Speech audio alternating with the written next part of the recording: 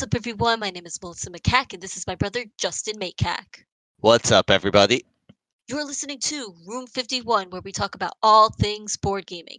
This is Speak Up Game of the Month, where we pick some sort of game that we feel has not gotten enough love. It might not necessarily be underrated, but just hasn't been talked about enough. And we're going to pick that for you. But before we get started, we want to let you know we are having a mega giveaway this Friday on our podcast. You've got to listen to it to find out how to enter. We're giving away three Room 51 hoodies, totally authentic and amazing. What, what? What? Yeah, buddy. All right, so let's get right on into it. Justin, do you want to start us off with your Speak Up Game of the Month? Let's do this. All right. So, my Speak Up Game of the Month is a game that none of you have heard of. Now, it's actually a game that's fairly popular. It's in the top 200 of BGG, like just makes it, and it's probably going to fall out of 200. And the reason for that is just as of how old it is, and that's really the only reason why it even makes it as a speed up for me. It's just not being spoken about, I think, because it's just an older game. It came out before 2000, 1998, but it's from a major designer, Reiner Knizia, and the game is Samurai. Uh, Mm, I don't know how you feel about this game too much, Melissa. I know when we played it, it was one of those games where you were feeling like you didn't fully get the strategy while playing it. So, and I think that kind of hurt the gameplay of it for you a little bit. But for me, I absolutely love it. It's one of my favorite strategy games. If I've only played it at 3 players, surprisingly, so I know it works really well at 3.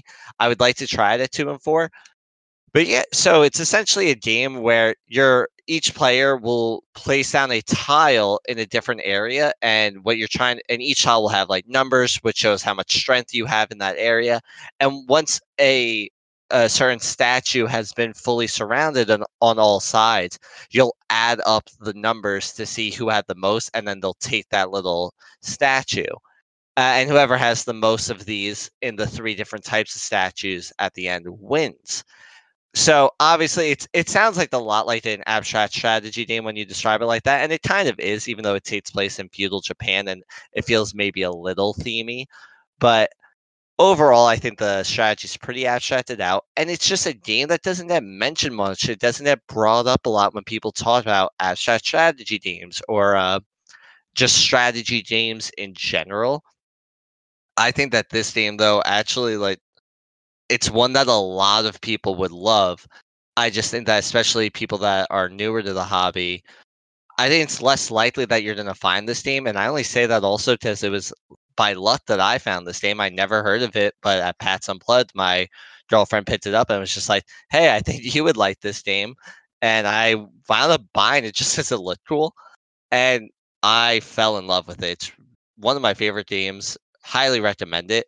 And I just think that it should be getting some more love. It should get more hype around it. People should still be talking about it. yeah, that game, I guess because Reiner Knizia has just made so many freaking games, he just like Yes. poops them out. Yes, he Uh, does actually. some of them just kind of get lost in the shuffle. Samurai, I knew about. It's gotten some love Yeah, probably earlier on before we were in the hobby. exactly. Because it is actually one of his bigger games. It's just so old. Yeah, nobody really talks about it nowadays, really. But yeah, it is that weird cross between abstract strategy and then like kind of Euro gamey, just because there's a little Yeah. bit more going on than your typical abstract strategy game. Yeah, I agree with that. It's like it's almost like the hybrid, I guess, but not Yeah, it's more like in the middle rather than a hybrid. right, right. And I thought the game was okay. No, that's not true. I thought the game was really good. It just wasn't quite for me. Not only could I not understand the strategy because I'm dumb as heck, but Yes. I I don't know. I just don't gravitate towards those types of games. But I feel like if you are somebody who does like abstract strategy or maybe kind of Euro games that really the mechanics have nothing to do with the theme of the game, this might be up your alley. It is pretty good and I respect it for what it is. Heck yeah. And honestly, it's almost, I guess, with these speak ups, like there's almost that piece of not being directly against Cult of the New, but like I think the only issue with Cult of the New is this piece right there of people stop caring about the game when it's so much older. I find like even though the game had staying power in terms of its gameplay, which I think Samurai does, it doesn't have staying power in terms of its popularity for some reason. And I think that can kind of suck because there are people that would absolutely love this game. Like I would not be shocked if somebody was like, "Yeah, this is actually my favorite game of all time. I love abstract strategy, and this is my favorite one." I wouldn't be shocked. That's true. And I guess that's kind of what I like about doing this particular segment for our podcast because we do get to then touch on games that don't just feed into the cult of the new, although I'm part of that cult through and through, probably the president. But Oh, same, you yeah. know, but I do also like touching back on some other games that maybe came in and people were flocking to it, and then 5, 10 years later they're not really spoken about enough, and we're bringing it back to the fold, baby. Heck yeah, man. So, what I want to talk about is my Speak Up Game of the Month. It is this little quirky, kooky little game that hasn't gotten a whole lot of love, although has been picking up, I think, a little bit of steam.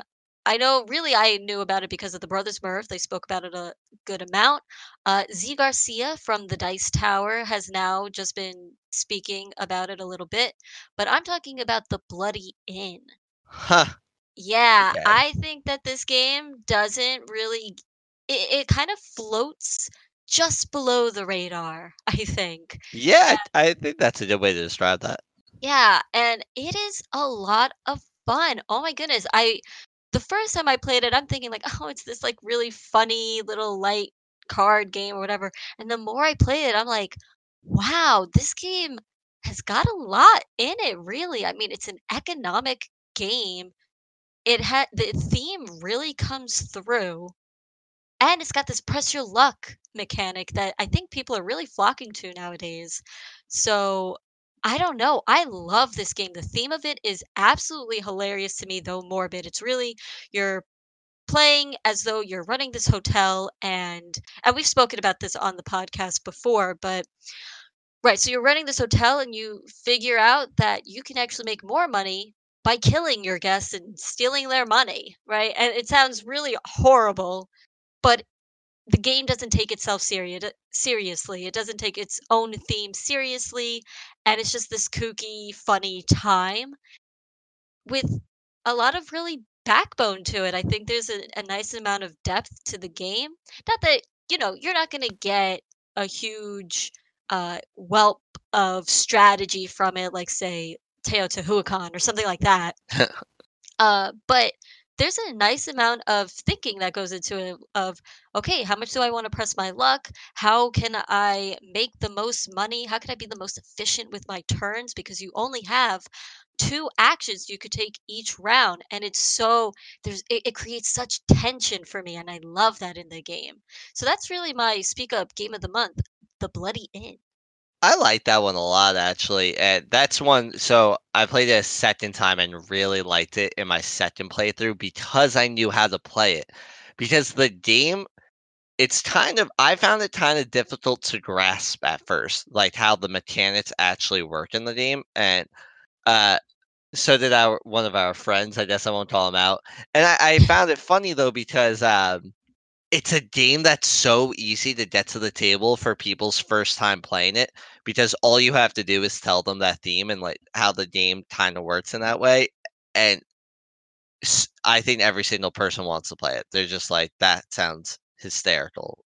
It's a great theme. It's very easy to sell on people. So I'm actually kind of surprised that it hasn't blown up more because that theme is amazing to me. Like, and it seems, and it's not just me. There's a lot of people. Like Wingspan blew up because, and I didn't realize how many people love birds, but I know how many people love that idea of jokingly killing people because it makes you more money. So I don't know. I I would have expected this one actually to become more popular. I do find it interesting though how like kind of difficult it is actually to first get the rules because the game I guess is a little more complex than we realized. Even though like you said the strategy doesn't get that deep.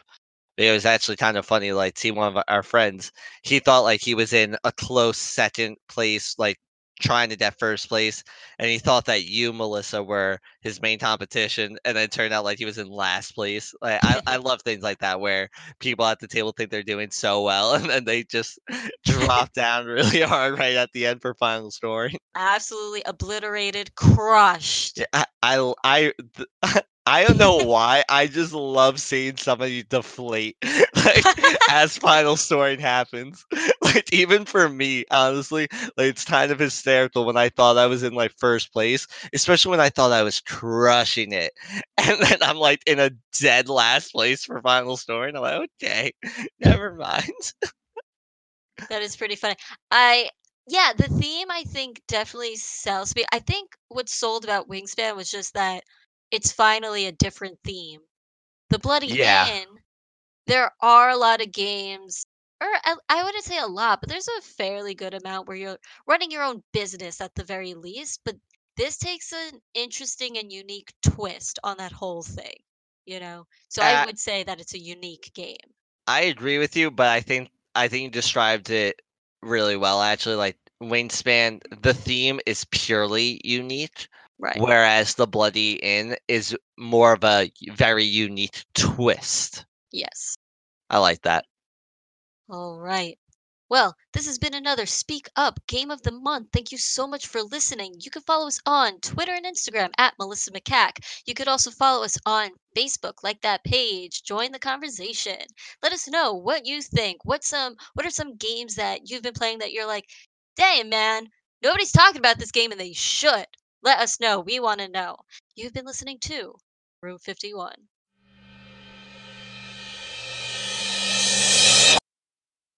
What's up, everyone? My name is Melissa McCack, and this is my brother, Justin Maycack. What's up, everybody? You're listening to Room 50. Justin, what the Dude, my throat was kind of like caught there. Let's fuck? let's redo All right. that. 3, 2, 1. From the top. What's up, everyone? My name is Melissa McCack, and this is my brother, Justin Maycack. Hey there. Do you want to, like, come on, bro? This never happens to me. I know. What are you doing? Do it again from the top. Why? Okay, stop. Stop. Enough. Enough. Twitch. Twitch, twitch, twitch. Okay. Uh, What's up, everyone? My name is Melissa McCack, and this is my brother. Are you kidding me, dude? I tried. Okay. Wow. How when does this happen? I don't know. We are high on sugar. I haven't bathed in months. Yeah, we've been preparing.